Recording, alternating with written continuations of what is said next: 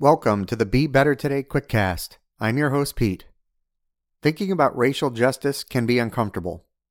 The usual narrative around racial justice must change, and change is also uncomfortable. One voice that is rising with new perspectives around racism is that of Ibram X. Kendi. Mr. Kendi offers up a different perspective with this quote from an article in The Undefeated. We have been taught that ignorance and hate lead to racist ideas, lead to racist policies.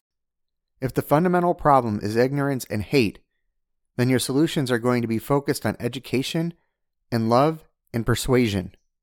But of course, stamped from the beginning shows that the actual foundation of racism is not ignorance and hate, but self-interest, particularly economic and political and cultural. That is something to think about. Now, let's get out there and be better today.